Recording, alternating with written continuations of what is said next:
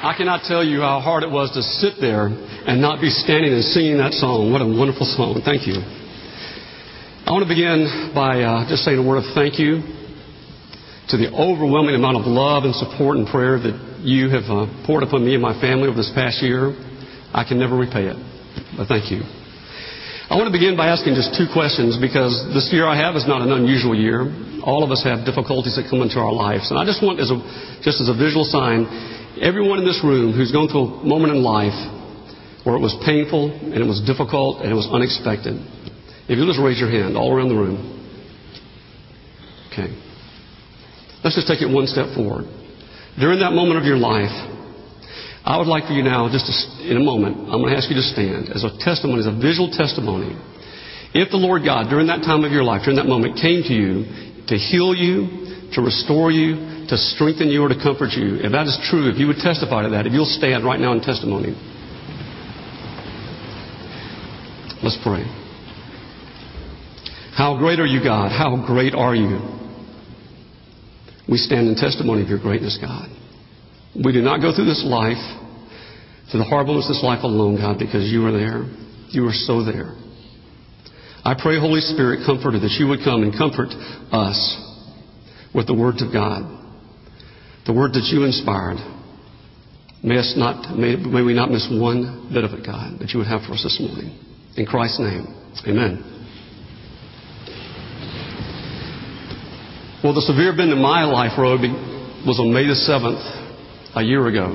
I was seeing patients on that Monday morning, and a phone call came from an ENT surgeon, Dr. Alan Brill, who had done a biopsy on what I thought was going to be a benign nasal polyp 3 days earlier. I came to the phone, and he said, Rick, I need you to come by and let me speak to you this morning. I've got the results of your pathology report back, and it's not good news. And I said, okay, I'll be over. And I hung the phone up, and I sat down. I don't know if you've ever received that kind of phone call, but I'll tell you, my heart rate went up. I think my face became flush. And I just took a deep breath because my life had changed. And I said, Lord God, I want you to know, Lord God, though this, whatever this is, may slay me, I want you to know I'm going to trust you. And that was a prayer that Job had prayed thousands of years ago, but boy, it became real to me at that moment. So what do we do when we go to a place that's painful? Where do we go? Well, fortunately, the Bible is real, and the writers of the Bible live real lives. The Apostle Paul experienced a great deal of pain, shipwrecks, scourgings, imprisonments, and he's writing a book to the Ephesians from a prison in Rome, and he's chained between guards. So he's not in a good place. He's in a painful, hard place. And he tells us that God doesn't leave us there, but God gives us great strength, and great strength is available to us. And he uses a word picture. And I want us to read this, and then I want to show the truth of this passage. From the NIV, Ephesians 6, starting with verse 10. Finally, be strong in the Lord and in His mighty power. Put on the full armor of God so that you can take your stand against the devil's schemes.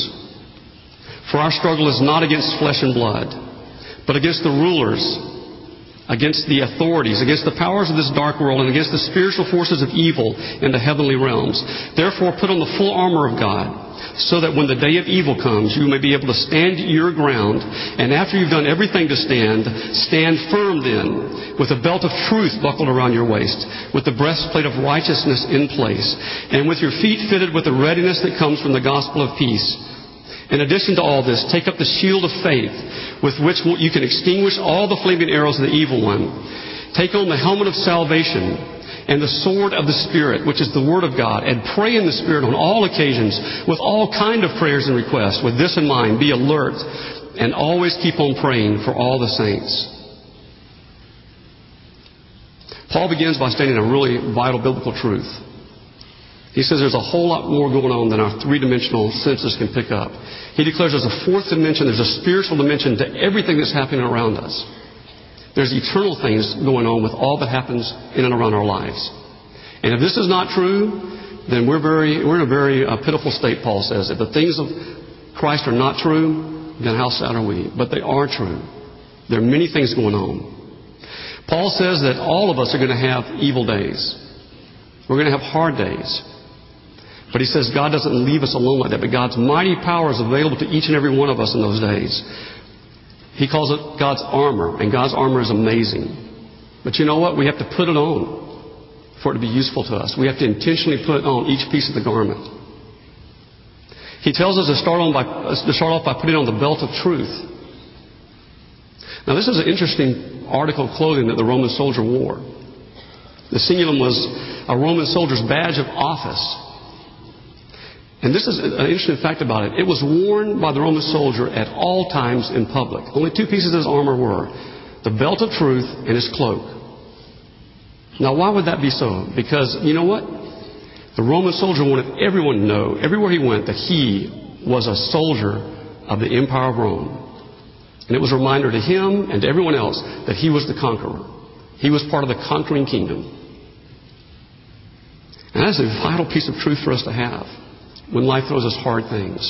And that is that we are part of a conquering kingdom. In Romans 8:37, we're told that we have become more than conquerors, no matter what life throws at us. And then verse 38 tells all kind of things that life could throw at us. But we are more than conquerors. We're fighting not for victory, people. We're fighting from victory. What a great place to live. And I'll tell you this, no matter what life throws at you, God, if you allow Him, will turn that thing into your benefit, not into your defeat, because you are more than a conqueror. Belt of truth. Over the past year, I've come to experience firsthand how very different, how much broader God's concepts of victory are, of being victorious are than mine. You see, God is much more interested in my holiness than my happiness. He's much more interested in my character than my comfort. And so God will take you places where your holiness and your character cannot get to, except sometimes it's a hard place. Here's a verse that we Christians love to share with each other. It's a very powerful verse when we are in a difficult place. Romans 8:28 says, "And we know that God causes all things to work together for the good to those who love God, to those who are called according to His purpose." Right? That's just a very powerful, useful verse. But we leave out the next verse. We leave out the definition of what the good is that God calls us in our life. Because verse 29 says, "For those He foreknew, He also predestined to become conformed to the image of His Son." That is the good that God does in our lives. At all times, that's the good He's trying to bring to bear upon our lives. As we become conformed more and more into the mindset, to the heartbeat, and to the actions of the living Christ. And I'll tell you, I think most of us get this wrong in America. I don't think most of us even understand what it means to be a disciple of Christ. To really desire to have His mindset, His heartbeat. In fact, I believe most of us, if we were to take the analogy of Christianity being like a jet skier, I think most of us would visualize being a jet skier like this picture. We want our Christian experience to be comfortable, full of good times, good friends, very safe, very predictable. Disciple of Christ, this is not what God has in mind for you. His concept of a jet skier is much more like this. Okay? May you never forget that picture. This is a jet skier who's totally committed. And he is connected to an amazing power. And he is living a passionate moment of life. And his life is anything but on a safe track. But it is an amazing life this person's living to all who observe it. And that's what God would have for us. To grow and have more and more of the heart and mind of this revolutionary Jesus Christ. And He'll take you into hard times to grow you spiritually with roots that you would never get any other way. The belt of truth. You are more than a conqueror. And God would like you to live as a conqueror. Next piece is our breastplate of righteousness. To have that in place. And this is a vital piece of armor because it protects your vital organs, your heart. And I'll tell you something. When I found out I had cancer, one of the immediate prayers I said, Lord God, please show me. Is there any hurtful way in me? Any sinful way in me? Because, Lord God, as I go through this fight with this cancer, I do not want there to be any distance between you and me at all. And you know what? That's the way we all should live, with or without cancer, as Christ followers. We should long for there to be no distance between us and the living God. But, I think in America we just sin very nonchalantly. We don't realize how it distanced us from God. Not that He moves, but that we move. Be ruthless with your sin. Admit it. And repent of it and turn to God and stay close with Him. Breastplate of righteousness. Paul rightly describes in verse 12 of our passage, he describes this world as being this dark world. Our world is a dark world. We think we live in the land of living or go into the land of dying. No, we live in the land of dying, and we're going to the land of living if we're Christians. We're in a dark world. Well, the piece of armor, the breastplate, was made of metal. And when it was shined, it would reflect sunlight amazingly. How brightly can our lives shine for Christ, especially in hard times, to a dark world where other people are hurting. And you know what? I've seen so many of you live this truth as I've grown up in this church. I've seen you go through hard moments and you've refused to let those moments make you bitter, but instead you've become better. And you shine brightly. I'll tell you what, almost everyone in the room raised their hand that they've had a tough, painful moment in life, a big why. Almost every person in this room. And I tell you, we'd be astounded if we could actually hear the testimonies of each and every person. Because some of y'all have been to some very, very tough places. But when we see you, we see a joy. Not a fake happiness, but a deep-seated joy. Because you know what? Joy doesn't mean the absence of pain. But it is a reflection of a heaven-captured heart and attitude that comes from living through pain with God. So the breastplate of righteousness. So important. Paul goes on to say to take up the shield of faith with which you can extinguish all the flaming arrows of the evil one. The Roman shield was a pig shield. It was like a door. And it not only protected the person holding it, but also the guys beside him. And you can hold up a shield of faith so strong that it not just protects you from the flaming arrows of the enemy that would want to turn your heart from God, but would protect others around you. When I first was told with cancer that night, I had dinner with my family. And I said, well, we have cancer, I have cancer. And I know enough about cancer that life with cancer is like a roller coaster. Good days, bad news. Good news, bad news. I said, here's how to approach it. On the good days, we're going to enjoy them and rejoice in them and not waste them. On the tough days and hard days, man, we're going to plow through them. Because here's the deal. On the hard days, you only have three places to turn. Denial, or fear, or faith. That's it. And denial can't hang around too long because reality of life just shows up too fully. So then you only have fear or faith. Well, fear is a very lonely place to go. And the people, the beings who hate your souls that Paul describes this, they hate your souls. They wait for you there. They dwell there waiting for you to show up. Fear.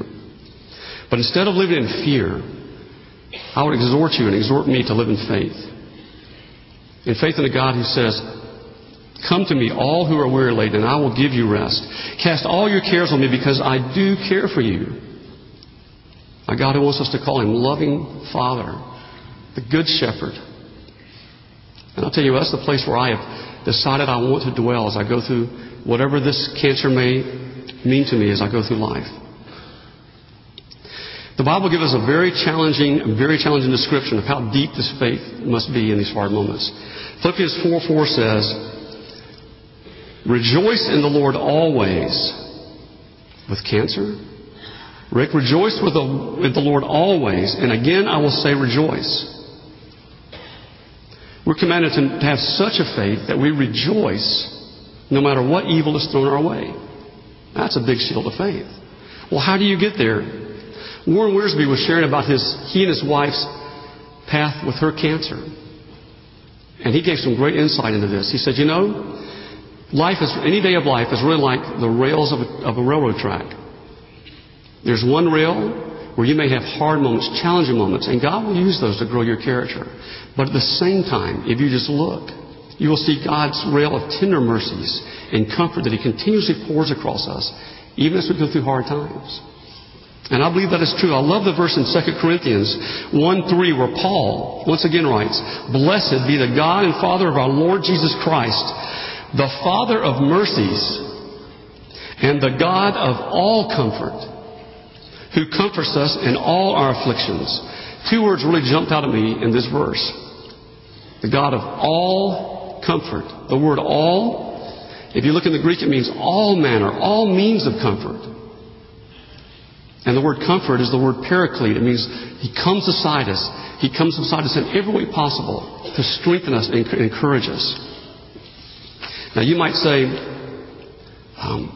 you mean when someone says a kind word to me or a comforting word to me, that's God? If it's a word of true comfort, it is God using that person to speak to you. And I have this with authority. The Scripture says this in 2 Corinthians 7:6. Paul once again says, but God who comforts the depressed, which means Paul had to be in a point of depression in his life as he writes 2 Corinthians. But God who comforts the depressed comforted us by the coming of Titus. Now you may say, well, that was just Titus coming. No. Paul saw beyond that to the spiritual. God was using Titus to comfort them. God continually showers us with tender mercies. I love the song, just the song we sang, For Thou, O Lord. I cannot tell you how God uses that to minister to my soul.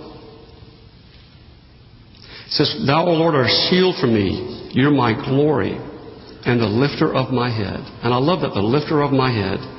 Because how many times has God done just that? I mean, how ironic for an eye doctor to have cancer between his two eyes, trying to weigh down my head. But I'll tell you what, every time the reality of that I had that cancer began to weigh down on my soul, God in so many ways lifted my head. I'll give you an example. The very first morning back, after I was told I had cancer, I was back seeing patients. The very first person I saw was a gentleman who had come for the first time to see me. And he was a gentleman who had had a severe amputation of his left leg and hip. I thought it was a war injury. I said, I'm Rick Milne. It's really nice to meet you. And can you tell me the story about what happened to your leg? He said, Dr. Milne, I'm so glad you asked that. Because I was told that you found out yesterday you had cancer.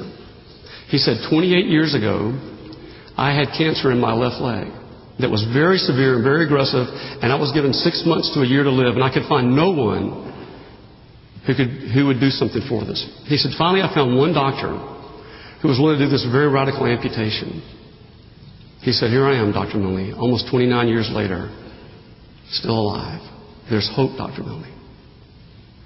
I cannot tell you what that did for me. And by God's grace, every third patient I saw that day said, Dr. Milne, I'm a cancer survivor. My husband's a cancer survivor. God's tender mercies are there so often. We just need to look for them. Paul goes on to say, take on the helmet of salvation and the sword of the Spirit, which is the Word of God. I love football, but there's a scary thing that happens in football sometimes. A player gets his helmet knocked off and the play's not over yet. I'll watch that player only because he's in danger. And I'm so afraid he's going to get hurt really bad. Because the helmet protects the mind. And God says we're to take home this helmet. And the helmet is the sword of the Spirit. God's truths protect our minds. And the Word of God, unlike a physical sword, which gets dull when you use it, when you start using the Word of God and let God start using it upon your life, it gets sharper and sharper. Its effects on you get more and more effective. In times of trial, in times of hurt, I will tell you the enemy of your soul, once again, will be there to try to draw you into a place of distrust and anger toward God. And it's the Word of God and the truth of God that will keep that from happening. When Jesus Christ was in a moment of trial, after 40 days of fasting, and the enemy came when he was weak and tried to make him turn his distrust from God, Jesus' response over and over again is, it is written. No, it is written. No, it is written. I will trust God.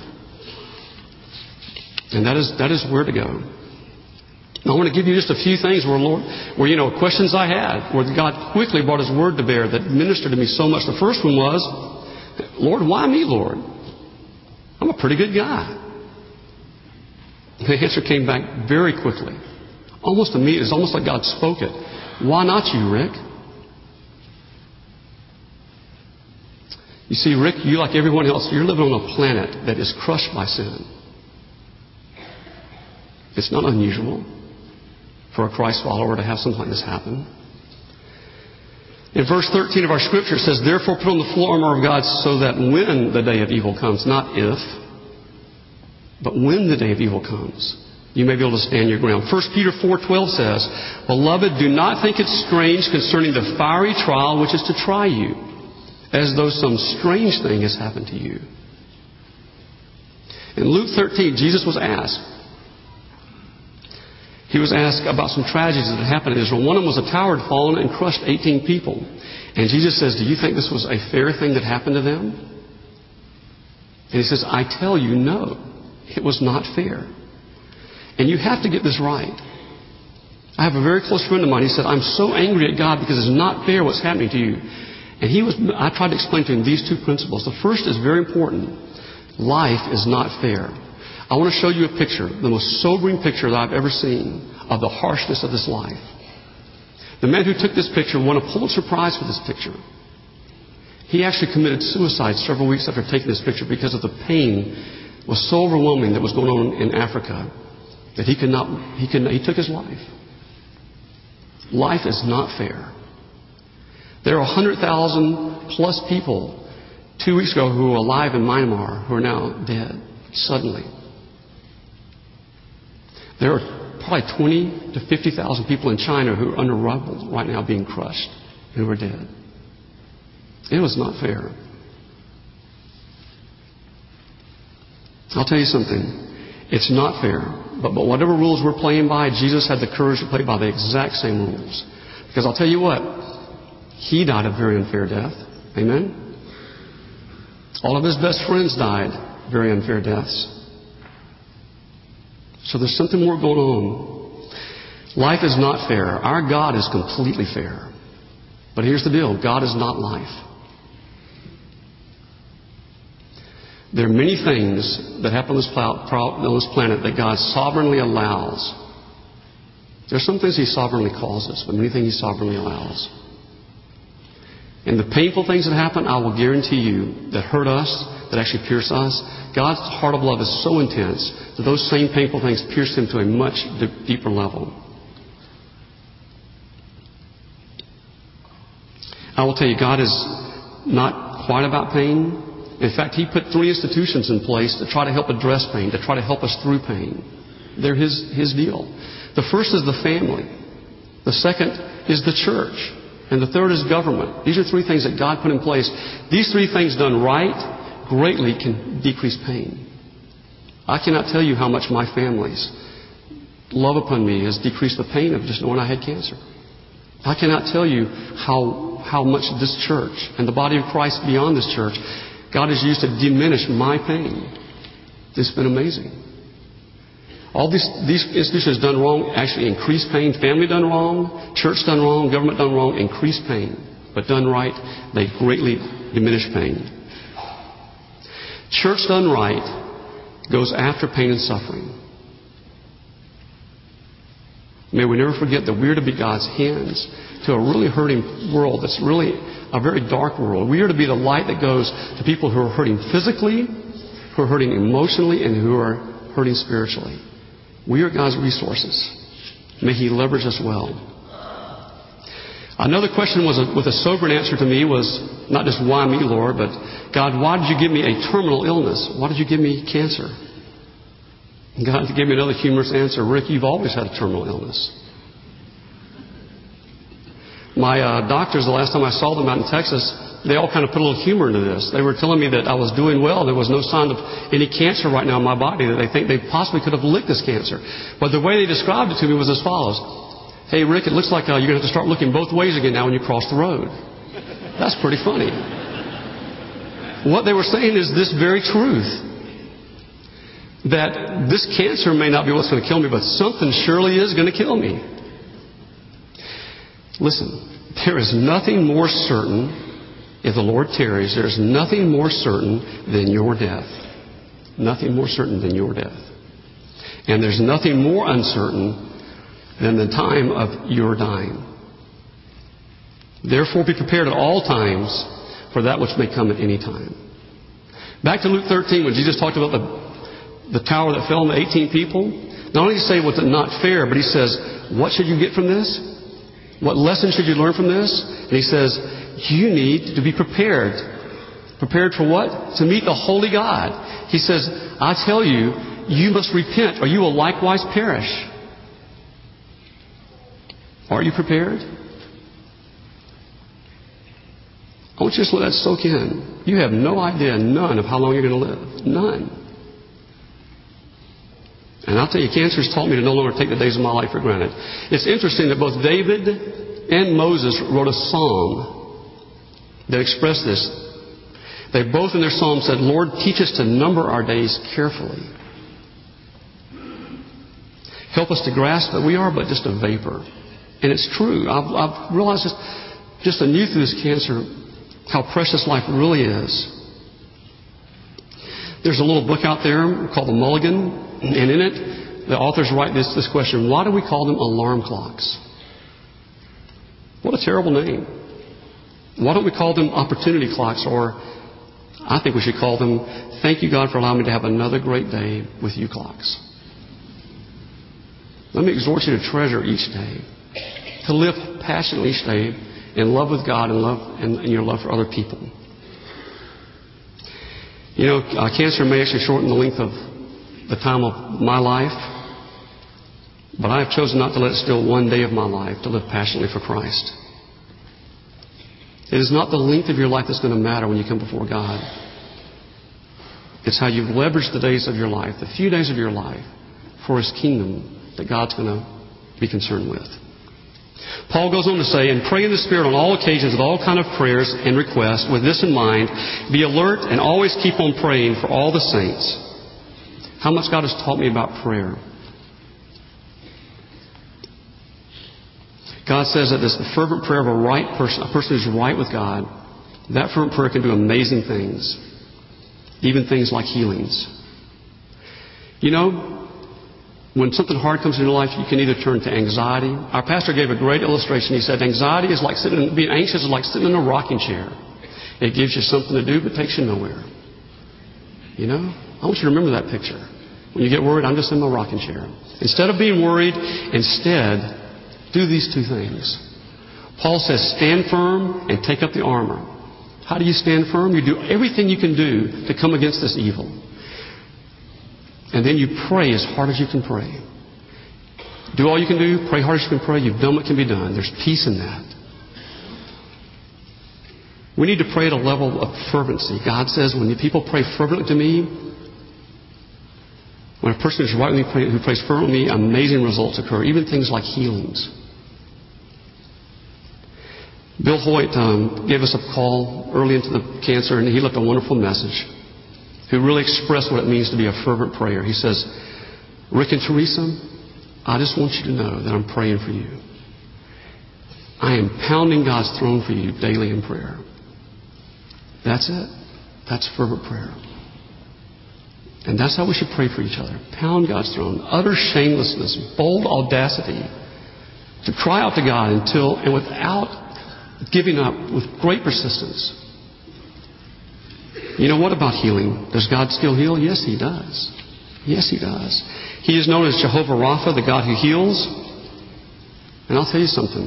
I don't fear cancer because I know God's going to heal me of cancer. Now, get me right. He may heal me during my few days left on this planet, or He'll heal me the moment I walk into heaven. But I do not have cancer eternally. I do not. There is no cancer in heaven. None. By His stripes, I have been healed. God's goodness has been accomplished in my life completely. Let me conclude with the last piece of armor which I left intentionally, and that is feet fitted with the readiness that comes from the gospel of peace. The Roman soldier's footwear was very specific. It was a cleated sandal, which gave him great traction in battle. And here's the great traction that you must have when life throws evil at you, and that is that you are okay with God. As a Christian, you have this great foundation of peace. If you have believed in the Lord Jesus Christ as a Son of God, and you have received Him with a repentant heart as your Lord and Savior, you are at peace with God eternally. There's no longer any reason to fear death. He whose head is in heaven need not fear to put his feet into death. His feet into the grave. Be strong in the Lord. Be strong in His mighty power. Put on His armor. Stand firm. Let's pray.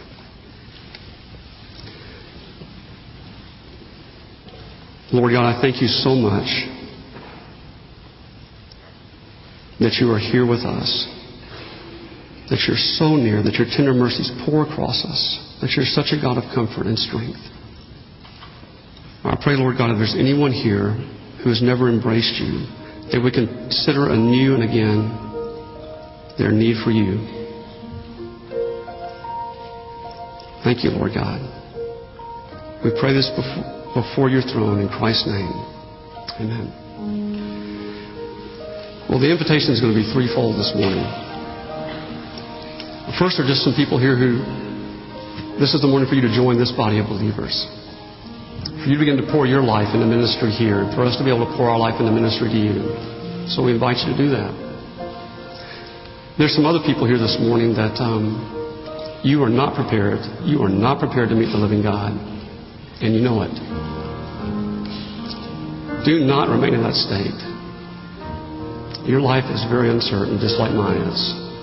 I invite you to come forward and make a statement that you do want to believe and that you do receive this Lord Jesus Christ as Savior and as Lord. And then finally, I know there are people here this morning who have a real need for prayer.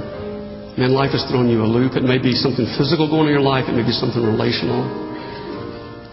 But I really feel the Lord that we just want to open the altar up this morning and invite you to come and pray. And I've asked the deacons, if you would, if people come forward and pray, if you just would join with them and pray over them. Pray mightily over them. And so that's the invitation. As the Lord would lead, y'all come now. Thank you.